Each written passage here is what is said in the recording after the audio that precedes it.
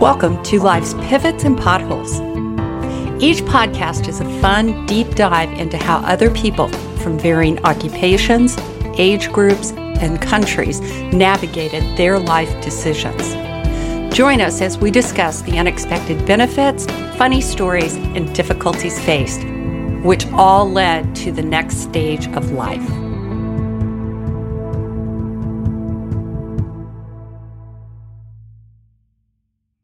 Today, my guest is Linnea Wardwell. And Linnea, I want to welcome you and thank you so much for joining me. I'm excited to hear about all of your pivots and potholes. Thank you, Robin. It's nice to be here. So you started out as someone growing up in Westchester County. Is that in New York? Yes, it's in New York, in suburban New York City, the height and the depth of suburbia. And I think you also called it white privilege, right? Yeah. Oh, yeah. I mean, I had every marking of white privilege. You know, I had, we had a house with a swimming pool out back that my mother eventually tore out to put in an organic garden because she began being radicalized by Rachel Carson. But until that time, it was all straight suburbia. My dad was in business for himself, and he had multiple businesses and would always drive into New York. We had a nice, fancy house, and there were some pivots on their part. But for the most part, yes, it was definitely a life of white privilege. So you were at that time, I guess, being groomed to go to college, to have a career, to be a strong career woman? Maybe that wasn't emphasized as much back in 1964 as it is now. And I did want to have a career. I wanted to be a teacher. That was one of the main things. And I got a teaching certificate in higher education, actually, in school. But I tried student teaching, and I found that the students were so funny that I started laughing at everything they said, and that was the end of discipline. And I'm sure it was only because I was just a few years older than they were in middle school. And so that just got me thinking, maybe I'm not really cut out to be a teacher, because I would either want to bring them all home and adopt them, or, just not be able, I couldn't do discipline. So I decided maybe something else was for me, and I didn't quite know what. Yeah. Which is interesting because you wanted to be a teacher, and essentially today you are. Well, we'll get to that. Yeah. We'll get to that. That's where you were headed, and then you met your husband? Yeah, 1966. And you know the story well, I'm sure, Robin, but it was in the airport in Columbus, Ohio, through just sheer serendipity. I was going to a small school near Columbus. He was going to the Ohio State University. And we were in an airport together waiting for a plane for a student discount in a snowstorm. And he was in line, and then his friend was in line, and then I was in line, and we all had numbers. And so for the next flight out of Columbus to New York, Larry got on, and his friend was left behind, and I was left behind. And at the last minute, right before Larry got on the plane, he turned around and he said, "But wait, Wesley, you've got to be here for your rehearsal dinner for your brother's wedding. Here, let's switch." And they gave each other the tickets, the numbers. Wesley got on the plane, and Larry stayed behind, turned around and said, "Oh, hello there." And he took me to dinner in the Columbus, Ohio airport. It was his birthday, oddly enough, which is interesting. And then the flights were canceled out of Columbus, and then we flew to Pittsburgh, and then they were canceled. And so we ended up spending about 5 hours together in various restaurants and bars and things, talking.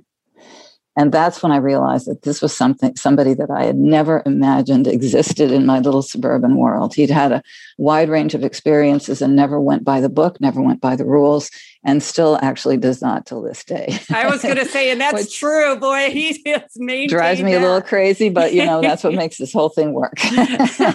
So I had a year to go, and he graduated. So he went to Washington, D.C. to work for the government. And I had a choice when I graduated to go to Norway to do geological field work, because that was my second passion besides teaching, was earth science and geology. And I was going to do field work, or I was asked to go to DC and be a fellow at the Smithsonian in their new geology hall and help write exhibits and pick out things. And I'm not sure if they ever used any of that stuff, but I knew that if I decided to go to DC, I would get married. And that's exactly what happened. We didn't stay separated long. We moved in together, and in that fall, we got married. And it was It just was meant to be. So we continued working for the government, but not for long. And how long have you been married now? Let's see. We got married in 1967. So figure that. It's probably been about 54 years, something like that. Yeah. That's so amazing. It is pretty amazing. It is. It is. I mean, that in and of itself is a huge accomplishment in life. Yeah. And advice for anybody, you really do have to continue to work at it. You never get it totally figured out. And that's the thing I think I've realized more through this long, long marriage that I've had, that it's never done. You can never say, we are there. There's always stuff to figure out, always stuff to give, always stuff to, just kind of adjust as you go along. So you and Larry are working for the government in Washington. And what did you do? Larry was working for the Defense Department, in the Pentagon. Okay, and you don't understand yet why that's funny, but we're getting there.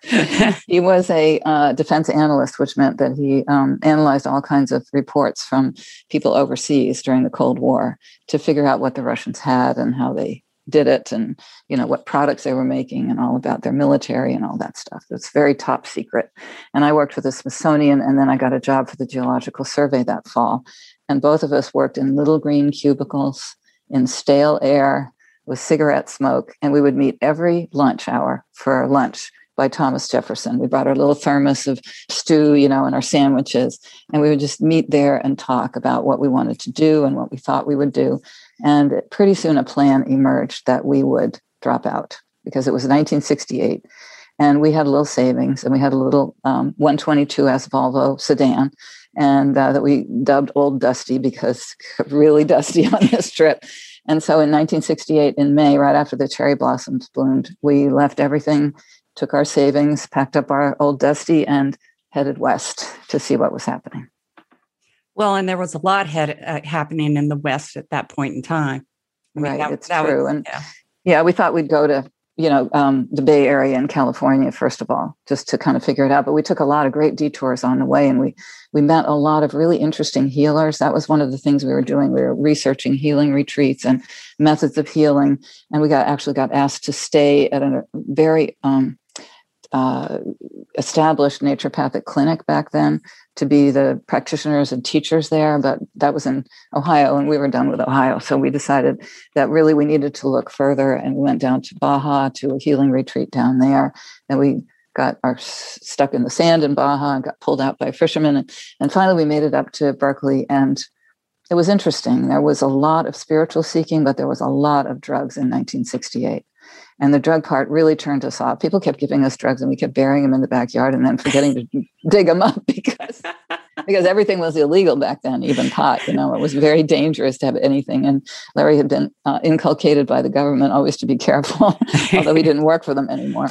And so we lived in the Bay Area, actually in Oakland, in a little rental we had. And then we decided that we could take our savings and buy a little bungalow that we saw in Oakland. And we still were pretty enamored of the Bay Area, because they had a lot of stuff going on that was really interesting, art and, culture and meditation and all that. So we bought this little tiny bungalow in the hills of Oakland with a panoramic view of San Francisco Bay. Forget this, $7,500. Oh my gosh. Oh my gosh. And so that, we didn't really make anything on that house, but it was, that was kind of what my dad used to call a we shoulda, we should have hung on to it. But, we've been through so many of those, we don't even pay attention to them anymore. But we went into Berkeley regularly, and we found that there was a different speaker at the student union every single day on spiritual values. And so they would have a yogi, and they would have a shaman, and they would have all these different really interesting people. And we decided that we really wanted to learn what spiritual life was all about. And we had no idea how to do it. No idea. We read books about it. We called them our seeker books, by Vivekananda and Yogananda. One of my favorite books is Autobiography of a Yogi. But we just had no idea what practice to practice. And it was sort of our goal, is to find somebody or something who could teach us about meditation and spiritual development. And that was the focus of our search at that time. And so we went to the Union, and the yogi guy would be up there in his white robes, and he would say, let's close our eyes and meditate. And we'd be looking around saying, well, okay, but what do we do? It was nice. It was quiet. But then we went to a lecture on transcendental meditation, which at that time was extremely huge. Everybody was learning in droves all around the country. It was taught by Maharishi Mahesh Yogi, who's had some mixed press in the press, but we began a path of becoming teachers of meditation and interactions with him that really showed us that he was a really dedicated person to uplifting humanity and compassionate and also funny, which made a big difference to us. He had a great sense of humor. Can you kind of unpack what transcendental meditation is a little bit, just so people kind of have a reference point of what that is? Well, that's a good question, actually, because it's a specific technique, and you learn it specifically from a specific teacher who's been trained in the technique by Maharishi and his teachers who teach it. And you meditate twice a day for 20 minutes. And they utilize a vehicle called a mantra to take your mind within or to deeper levels. You close your eyes, you begin the certain mantra or word that you're given during instruction, and a certain way to use it so that you don't concentrate, you don't think about your breath, you don't worry about thoughts, you don't worry about distractions, and automatically the mind is taken within, because that's really where it wants to go. It wants to go to fields of greater happiness. We all know that. We're always looking for more happiness in the outside, but really the inner happiness, the stability, the absolute, the transcendental is the most appealing of all to the mind. And so once the mind gets even a taste of it, it just wants to go back. And so the first time we learned, especially Larry, he had an incredibly cosmic experience. I was a little more prosaic and practical, but we started meditating and in the Berkeley Center, and there were lines around the block at that time to teach. To learn. And so we learned how to meditate, and we did it twice a day in our little bungalow in Berkeley, and pretty soon got really disillusioned with the drug culture, because you realize once you start contacting those subtler levels of the mind and the nervous system that it's such a delicate instrument, and you can really, really mess it up with drugs, overload the circuits, and then it's hard to really experience that fineness of awareness. And so we really got disillusioned. So we decided to move up to the mountains in Willits in Northern California. Okay, well, before we talk about that, because one of the things that's happening in our world today is the use of hallucinogens, psilocybin. Right. Mm-hmm. And so how does that kind of work and fit in with meditation? Does it? That's a really interesting question. I think nowadays, because there's so much hard-packed stress in the nervous system of so many people, brought about by whatever we can attribute it to, our culture, our fast-moving pace, our stress from the latest pandemic, everything. There are so many people who are so deeply depressed. And you can meditate, but it's hard to motivate yourself to meditate when you are so down and so, in such a bad place. And so I think it's a possibility that these therapeutic doses of psilocybin with a person who's kind of like a guide, it can give a person an experience that shows them, oh, wait, I can get out of this. This is not me. And in that state, when they come back, then it might be possible for them to start meditation and actually sit and meditate and have some, because it takes a little determination. You got to set aside the 20 minutes twice a day. It doesn't just happen. But it's so worth it. It's like an investment, because you don't do it for the experience. You do it for what happens afterwards. You bring more of that inner absolute silence into your daily life. And then you just find it's like an anchor. Very few things can really throw you off course. You just steady, solid, and bringing some of that bliss into life as well. So it might open the door for those people. I don't really know. I've never had the experience directly. I've never really even talked to a practitioner who's done it, but I have heard a lot of reports and read a lot of books and studies on it. And it looks really promising, but only under the guidance of a really experienced practitioner who can give you a completely safe place to be and the right dosage and all those things. And so I would never recommend it to anybody. It would be something that somebody would have to decide on their own. Yeah, I get that. That's a really good question. Well, I've been curious about that because, as this kind of opens up and the separation of what is therapeutic versus what is a party. Yeah, exactly. Yeah. And that's a huge difference. And that's what we saw in Berkeley, because Larry had gone to Millbrook when we were still on the East Coast before I arrived. He had gone to Millbrook and taken acid with Timothy Leary and expanded. He had such an incredible spiritual experience because the whole environment was geared toward that. And not to say that there weren't freakouts and all. And I would never also not recommend that, although they are starting to give LSD in therapeutic doses the same way they're giving psilocybin. And so it has to be done extremely carefully. So it was really, what were we saying?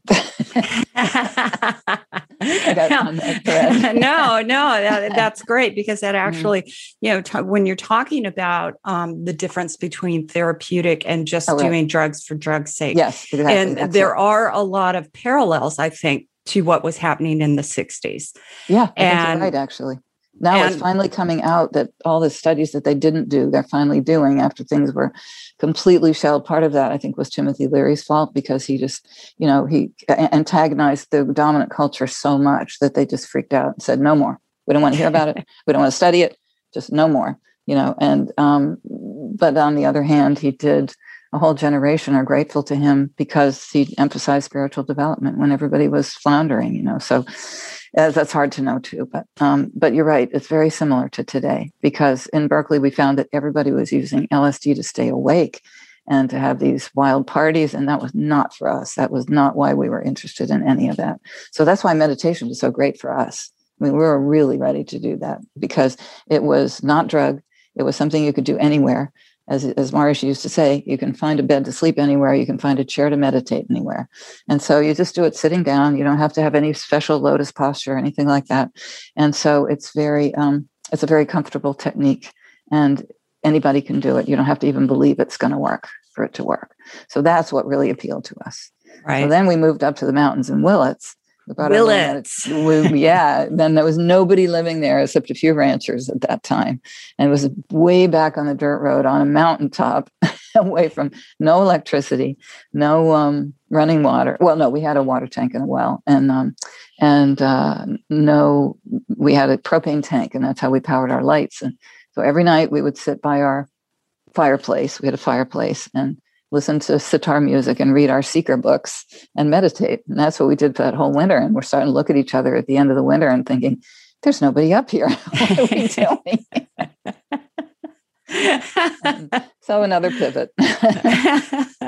And where did you head off to from Willits? Well, before we left DC, we had come in contact with this fellow who sort of had an ashram in the Shenandoah Mountains near Old Rag Mountain. Those of you who live in the DC area will know Old Rag well. It's the Nethers Valley.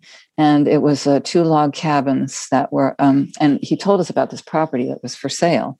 And so we thought, this is where we'll go. We'll go to be with Marion and this whole retreat and, learn from everyone. But in the meantime, we started meditation, confrontational meetings. He loved to have meetings and observe everybody and see how they reacted and all the psychological stuff. And by then, we were done with all that. And so we thought, what do we do now? And so we were there for a while and we got this notice. Before we left California, we'd gone on a meditation retreat, which is a long weekend. And that weekend showed us that we actually wanted to become more involved in the TM technique and movement and stuff, because we were in this place in Asilomar in Monterey. And before we left California. And we almost didn't go because it said, you might be required to wear a jacket and tie to dinner. And we thought, what? Oh no, this is terrible. We don't want to wear. And Larry said, I'm not bringing a jacket. But we got there. And believe me, it was a much different atmosphere. I think they were just trying to get the naked people to stay in their rooms.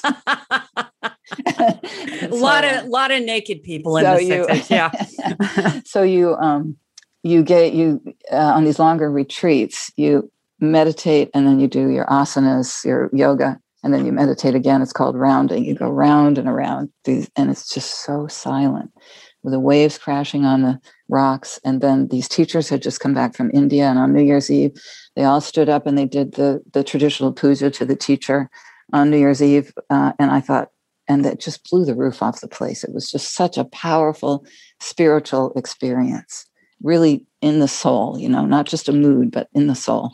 And we looked at each other and we thought, wow, what we've been doing and what they're doing, this is the same thing. And we could do this.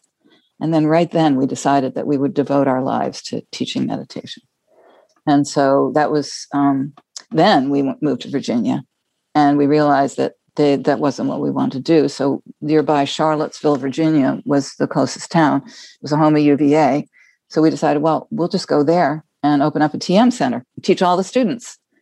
And, we did that. And we had like 20 and 30 and 40 people a weekend learning how to meditate. It was just right at the right time. And it was just so exciting. And then we were like circuit riders. We had a little Volvo and we'd drive to Stanton, Virginia to the school, and Harrisonburg, Virginia to that school, and down to Sweetbriar College, which was a girls' school at that time, and down to, what's the name of that military school down in Lynchburg? Larry taught there to the military guys. And it was just so exciting because every time you sat in a room with somebody and you taught them this simple technique and the way we were taught to teach, and they closed their eyes, you would see the difference and feel the difference. They sank to such a deep level, most of them. And it was just so, and they would come out and they would look different, and it was to us like the highest form of activity to be able to teach. So that's what we did. So again, we've got teaching as a theme. So, Right. So now, it's interesting at that point. Were you aware that teaching was part of your gifting, part of what you were here to do? We got more out of it than anybody we taught. We really did. And I think that's the case with all teachers, really. And that's why we kept doing it, really, because it was just a stipend. You didn't get much. You got room and board. A lot of it you had to generate yourself.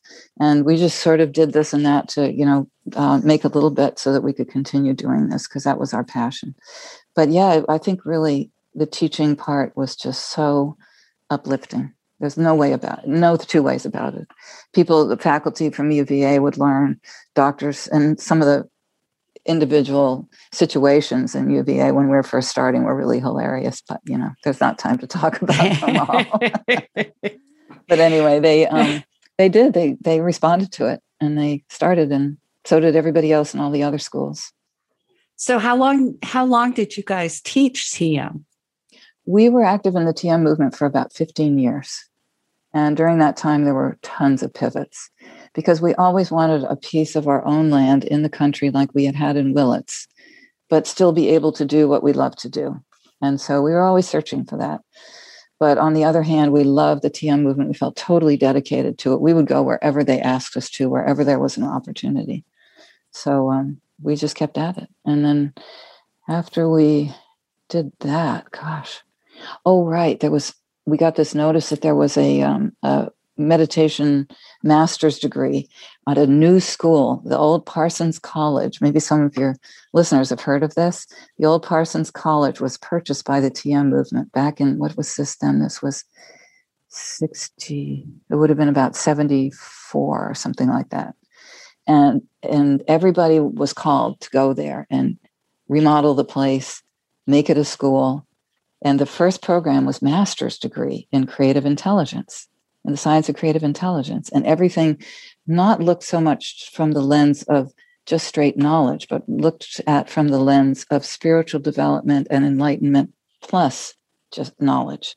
And that was it was like redoing our whole college education in terms of spirituality and, meditation. So we thought, this is perfect for us. So we went out and we began participating in that. We moved into the frat house, and there were still pictures of people in togas, the frat and the frat parties and stuff in the basement. And we all got a big kick out of that. And we made a lot of really good friends. It was a wonderful year that we spent there. It really was. So, we took the master's degree, taught in it, taught some undergraduates there, lived in a frat dorm with 3 other couples on the same floor, and ate in a dining hall. which isn't someplace I would have chosen, but at least it was vegetarian food. It was pretty good, wholesome food, and that was good. And it was really fun. It was so exciting somehow, to be in on the beginning of all that. Absolutely. Absolutely. So what was your next move? I know somewhere in there you had a child, right? We did. It was before we went to MIU. And after Charlottesville, we left Charlottesville, we went to teach in Northern Virginia. And we were living there at that time, working at the DC Center, which was a really vibrant center, teaching a lot of diplomats and things. And I had gotten pregnant while I was taking some courses. And so we decided to stay there. And unfortunately, the child didn't live. And it was just absolutely heartbreaking. And so it was only 2.5 weeks old. So we decided that we couldn't be out in the public. So we would go to one of these long courses that were happening for meditation over in Switzerland. And so that's what we did. We just up and left. And we weren't really important parts of the TM Center at that time. So it was easy for us to just leave. And we had a little bit of savings and we borrowed a little bit on this and that, the property that we owned out in Virginia and stuff. And we're able to go there. And it was hard, it was really hard, but it was a great atmosphere to be in. It was very healing. And eventually the pain just subsides. It never really goes away, but it subsides. And so then that was before we went to MIU. And then that year at MIU was just a blast. It was really wonderful. People coming and going from all over the country, long meditation courses going on for the undergraduates that we got to teach. And that was really fun. And just a general excitement that it was something new and different. So at some point you decided to leave the meditation center, right? We did. We went to a long course in India, a month-long course. That was really exciting. Maharishi called all the teachers that could go to India, and we had no way of going. By then we had taught at a facility in University of near Williamstown, Massachusetts. And a person there had told us about this great island in Maine. And so we sold our place in Virginia, which was way too hot. We didn't want to live in the Southeast anymore. And so we'd found this little place on an island in Maine. And so we retreated here, but we wanted to go to this course in India. We were so excited about it because for the first time it was 3,000 people gathering. The only place you could meet was in this half-finished office building of the Indian Express in downtown Delhi. And so the half-finished office building was 3,000 meditators meeting. And there was this open window from construction into the offices of the Indian Express.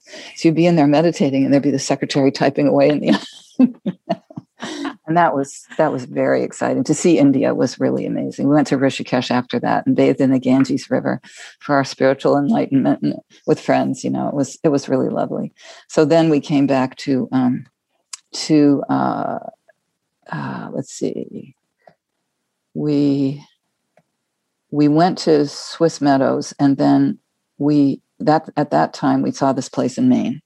So Swiss Meadows was the facility in Massachusetts that we ran. Oh, that's a whole nother story. I'm getting out of order, but that doesn't matter. It's okay. Doesn't matter. But Swiss Meadows was a place when we moved to Massachusetts up north, after we sold our place in Virginia, we wanted to get a place in New England because Larry was from New England and we liked it a lot better. So we were staying in Beverly, Massachusetts, and this is a huge pivot in our lives, actually, because we decided that we wanted to buy a facility and run little courses ourselves, TM courses. And that way we would support ourselves and we'd have a country property that we always wanted to have. And it would just be a nice combination of our activities. So we had a place all lined up to buy. We had a house to rent while we were getting that ready. We had everything all in line. And they call us from the main TM movement place. And they say, hey, we need you. We need you out in Western Massachusetts. We're buying a facility and we need somebody to go there and to run it because the people who found the facility are going to Switzerland for 6 months. And we thought, oh no, what do we do now? So we walked on the beach. We took I'll never forget that. And we say, okay, we have the choice. We can do this personal thing or we can do something for the movement where we're really needed. And again, we decided to make that choice to actually go to this facility, start it up and run it. And that's what we did. We gave up everything else. We gave up the contracts. We gave up the rentals. We gave up everything. And it was a wrenching decision, but it turned out to be the very best decision we could have made.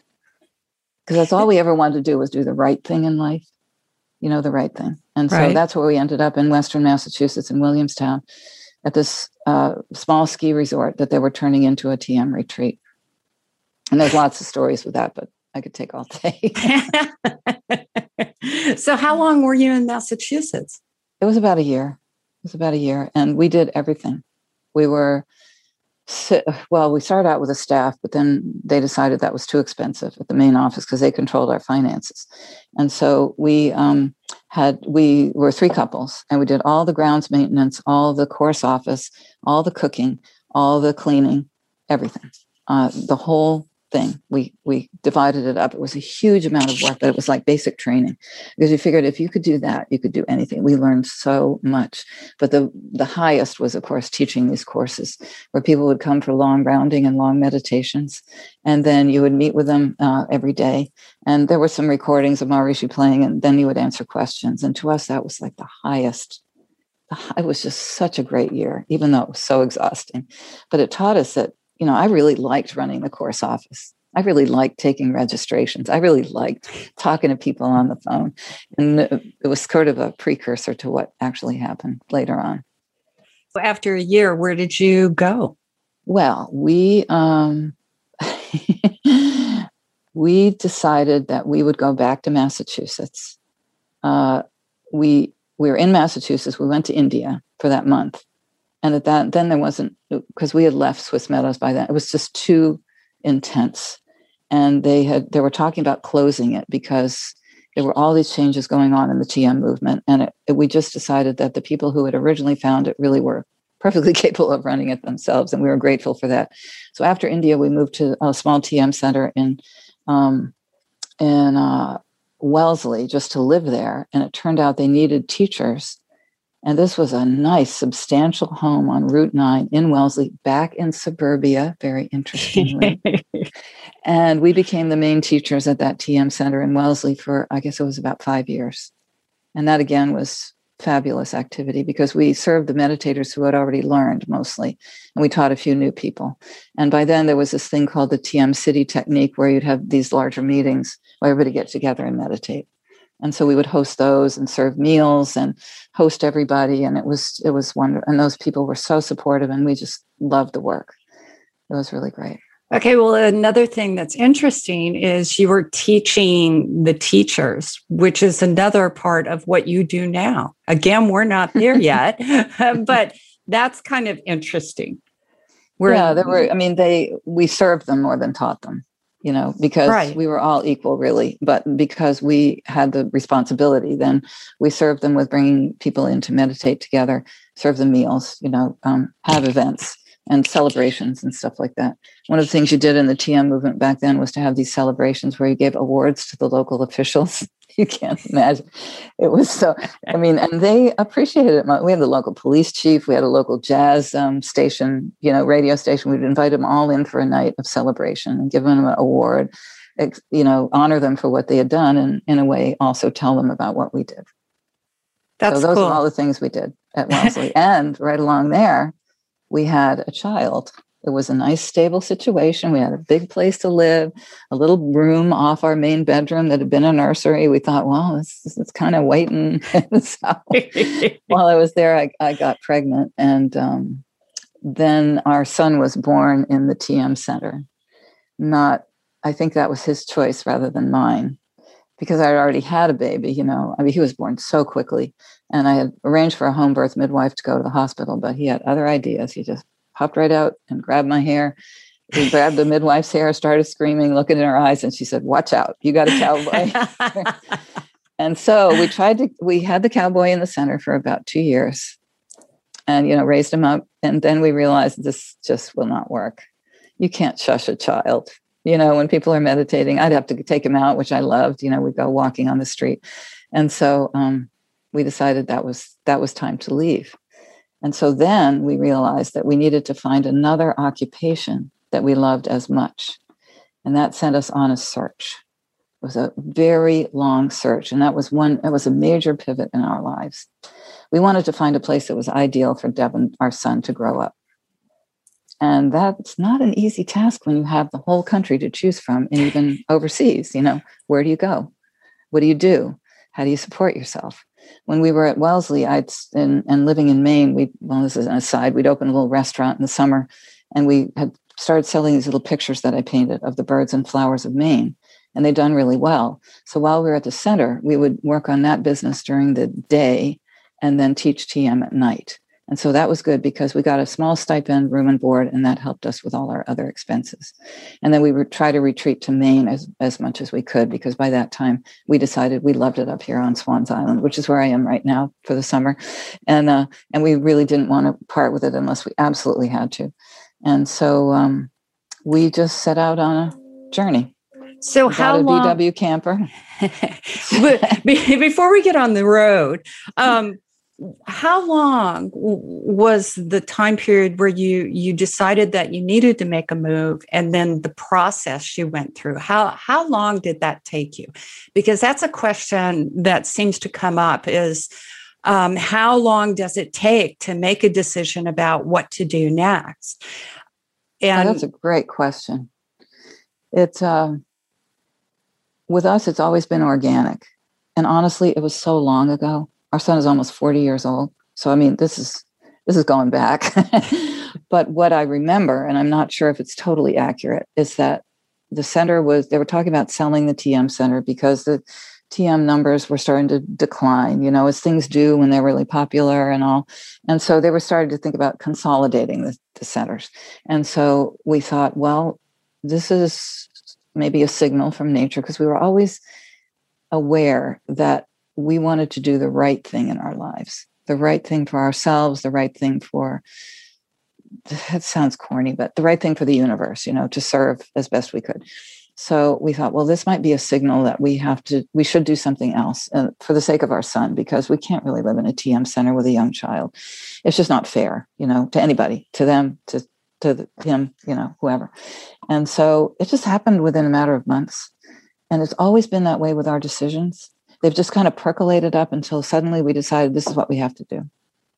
And so we used Swans Island as our home base. We sometimes came back here in the middle of winter. We sometimes lived here in the summer. We sometimes rented it out so that we could afford to keep it. But all the time we were looking, and first we started out looking for an ideal village, which was a TM associated facility where everybody meditated. We thought, well, this is perfect. And then we went there, and it was kind of interesting. The one in Texas had our first choice because it was out in the country, in the hill country of Texas. So we go down there, and our son's about 3 or 4. Well, by then he was 5. I don't know what we did in between, but something. And so we take our camper down there, and we find a little piece of land, that we could afford. And we put our camper on there, and our kid starts going to the school. And then pretty soon they found out I was interested in education, and they asked me to teach there. And pretty soon they asked me to direct the school. And I found out, it was a small school, and I found out, honestly, that a meditation community is no different from any other community in this country. It has its share of really wonderful people. And this is a really, really important lesson for us. Really important. It has a share of wonderful people. It has its share of people who are fighting and dysfunctional. And it has its share of latchkey children, because everybody's at meditation, which really freaked me out. That's fascinating. Children, and they figure, well, I'm meditating, what could happen to them? But I would not, well, anyway, Devin was too young to let him go free range, but I would watch these kids and hear about what happened, and they would get all kinds of trouble because they knew their parents weren't home. And, so we decided that probably it wasn't for us after all. So then where do we go and what do we do? We moved back to Maine. By the time we got that far, it was the middle of winter. We came back to Maine and it was 16 degrees in the house. So we heated it all up, warmed it up, and everything. And then just kind of thought. And so I had started this picture business. So that's how we supported ourselves. So we'd go on the road in the summer And then we called it clacking the pictures. We'd frame them and send them out to all these gift shops and national parks and Everglades and Acadia National Park and all these parks. And it was not lucrative, but every time we needed the cash, we could get it just by marketing and selling. And somehow it always came through for us. Somehow it always, and it was a life on the edge. It was not a life that you had any wiggle room, but somehow we were really naive and we had all this faith that it'll all work out. And so we just kept going, and it did work out. We were lucky. We're really lucky, because if there'd been anything to throw us down, it would have been a lot harder. But there wasn't, And we camped all around the country looking for the ideal place. What else did we do? With Devin, that was the main thing, and we would base ourselves in Maine. And then about 3 years into that, we came to live here, and we made the decision that probably Devin should go to school for a little while because he wasn't reading. And I never figured out if he was lazy or not, or just not being a boy, was later in his life. So it was 8 or 9 years old. And so we said, okay, why don't you go to the Swans Island School for a year, but we'll take you out in the middle of the winter and we'll travel to the Southwest to do our business and everything. And he kind of freaked out, but, we told him he should really do this. And within 3 months of his being in the 3rd grade, he started reading. And he started reading way above the level of anybody that, because we'd always been reading to him. And Patrick O'Brian and Lord of the Rings were 2 of his favorite authors. And so when he started school, he suddenly realized that he should and could read. And so it seems like it was really a lazy thing rather than an ability thing, because it was so much fun to have somebody read to you. So he stayed here for 3 or 4 years and went to the school off and on. It was pretty good until everybody got to puberty in that school. And it was, it was really nice teachers and everything, but it was a difficult community with some kids who are not as, fun to be around as other kids. And so anyway, we decided we had to move. And he was in about 6th grade. So this is about 1996 to 98. So we're sitting around. Now, this is a case of a really quick pivot. We knew that after certain things happened that we shouldn't stay for full time anymore for Devin's sake. So we're sitting around the kitchen table. And I say to Larry, well, where do you think we should move to? And he said, we should move to Ashland, Oregon. And I said, what? Ashland? Can't we just move to Blue Hill or Surrey, Maine, or something right across the water? Why do we have to? He said, no. He said, we've been through there to see because my grandmother my parents both grew up in Oregon. And every spring we used to visit to my grandmother. It was our only great-grandchild. So we would come at her birthday around March. And everything would be blooming in the Rogue Valley. It was just gorgeous there with redbud and dogwood. And, the daffodils had long gone past in March in the valley. And wow. We come back to Maine and we dig in our garden and there's an ice chunk down 2 feet, just like, okay, so maybe it's not so bad. So that's one of the things that motivated him. The other thing was it was a really progressive community, even, back in the late 90s. It really was. And they had a great food co-op. We're a kind of health food nuts and vegetarians and all that. And honestly, in the beginning days, it was very hard to find food in our travels. But now, and Ashland was also sort of a hotbed of natural medicine and organic gardening and all that. So we decided that we would move to Ashland. So we picked up, and it didn't take long. We picked up, let's see, when did we go? We went in the fall after the summer print season. And we moved in with this friend who was an artist, and she couldn't afford her rent anymore. And it was a tiny cabin up in the mountains above Ashland. So we moved in with her and she moved out to the back, this little tinier cabin. And we rented from this war bride, Madeline, who was French, who had come to this country right after World War II. So we found a piece of property in the mountains above Ashland. And it was only one of 2 pieces that we could afford. And this is sort of a small pivot because we got really discouraged at the property prices even back then. And so we looked all over the place. And there were 2 places we could afford. One was on a pretty busy highway in an S-curve that had been logged, and the whole property was slumping into the highway because it had been logged and there wasn't anything to hold it. And the second one was another piece of property of about 5 acres that had also been terribly logged. And there was a big slash pile. Slash means that there's all kinds of stumps and branches and stuff, all piled really high, as big around as a small living room on this property. They had just completely decimated it with skidder roads, big logger roads going up the mountain. And I got out on that property and I said, there is no way I'm going to move here. There's no piece of land in this place that has not been disturbed. But Larry was really adamant, and he saw the potential, and he's always been right in the past. And that's where we stuck, finally. Okay, well, it's about 10 years. Wow. Of looking. Wow. 10 years. We learned, and we had a motto, the learning is in the looking. We stayed with so many people. We've talked with so many people. We went to so many ideal villages. We went to so many meditation retreats, went to so many places to find the ideal place. And we suddenly realized there isn't one. There really isn't. But this was about as close to ideal as we could have gotten.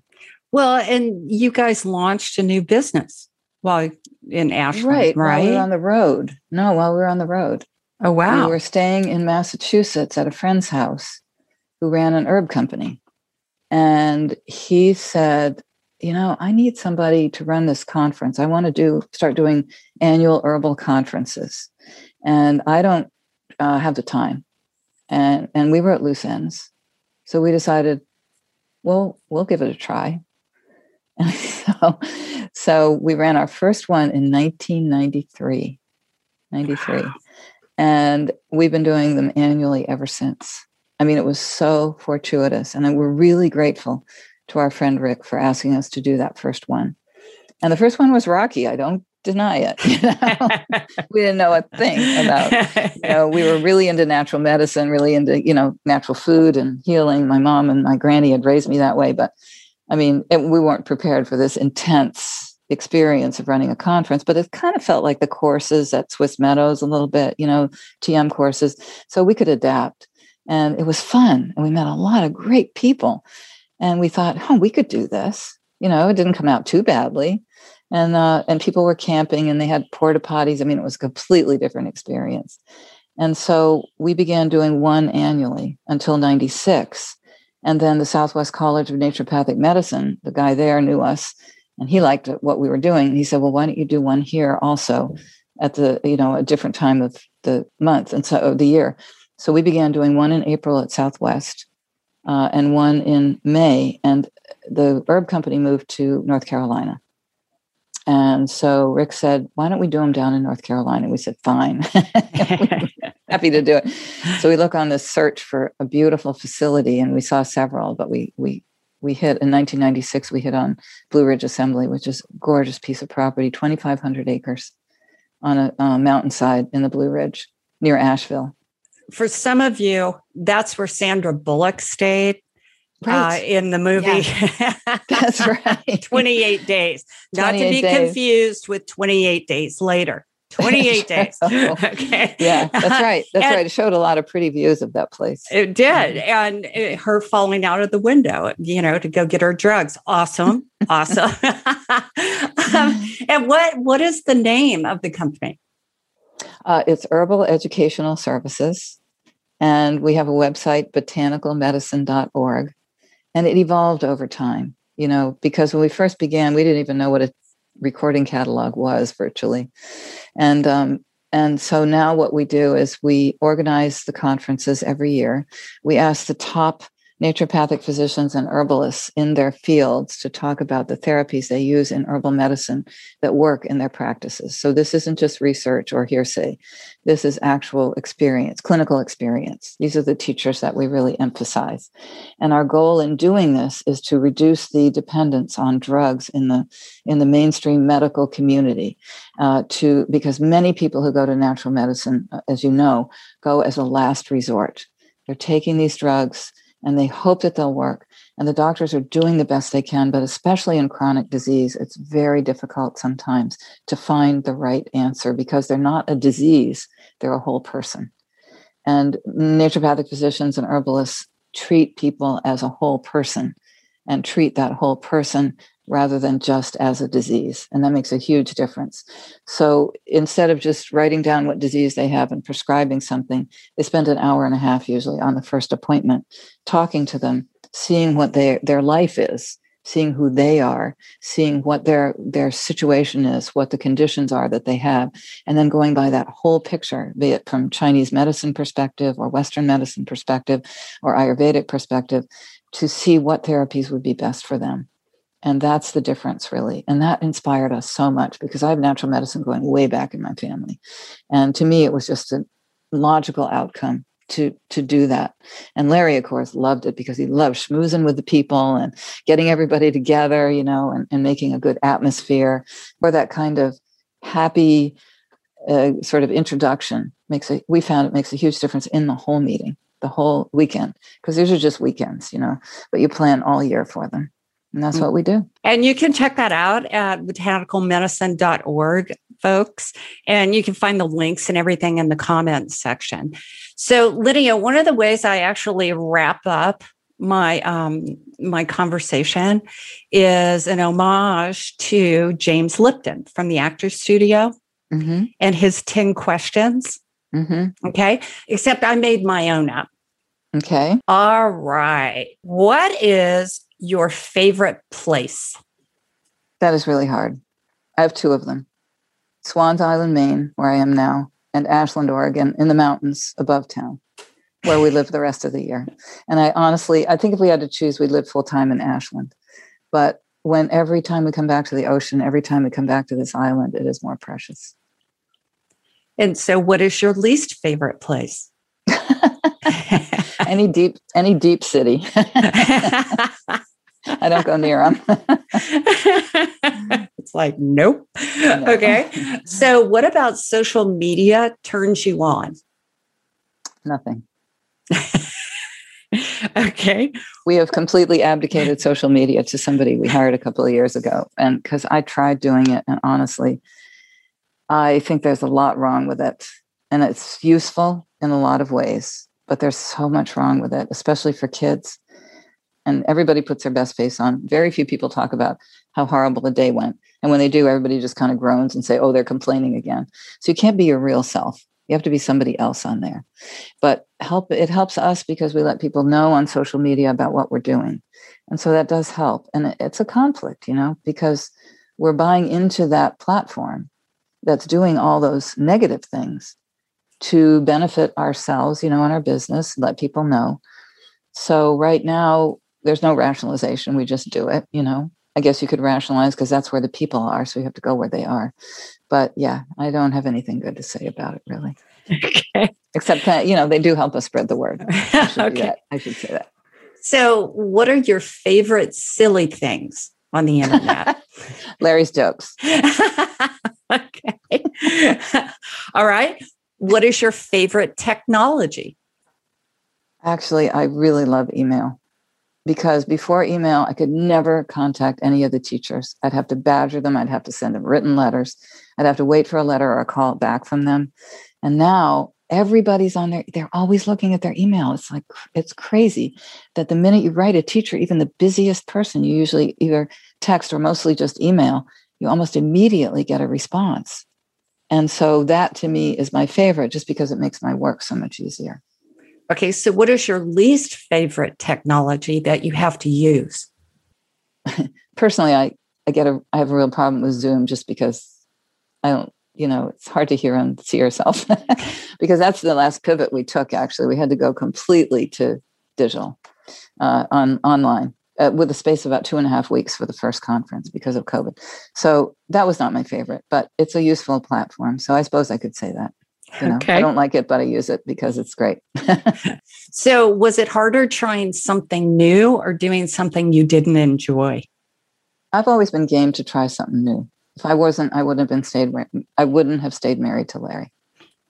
So it's something, if I don't enjoy it, I keep thinking it's a sign from nature that I shouldn't be doing it. I like that. I really do.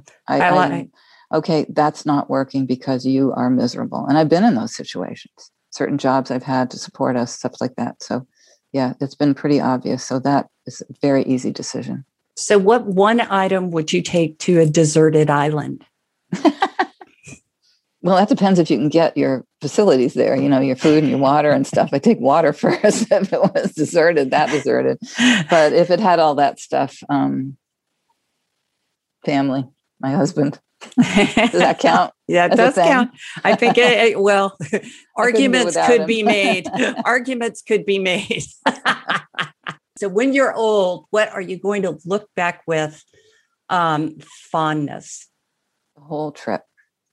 Honestly, I have been one of the most fortunate people on this planet. And I am not ever denying that, even though sometimes life is hard and challenging. It has been such a string of fortunate events. And, you can say, oh, it's because you always try to do the right thing. Oh, it's because no, it's just that we have been so blessed. We've been blessed with a wonderful kid. We've been blessed with wonderful work. We've been blessed with wonderful coworkers like you. I mean, we've been so blessed. It is just, that's what I look back on. And I can hardly believe that I am here where I am today.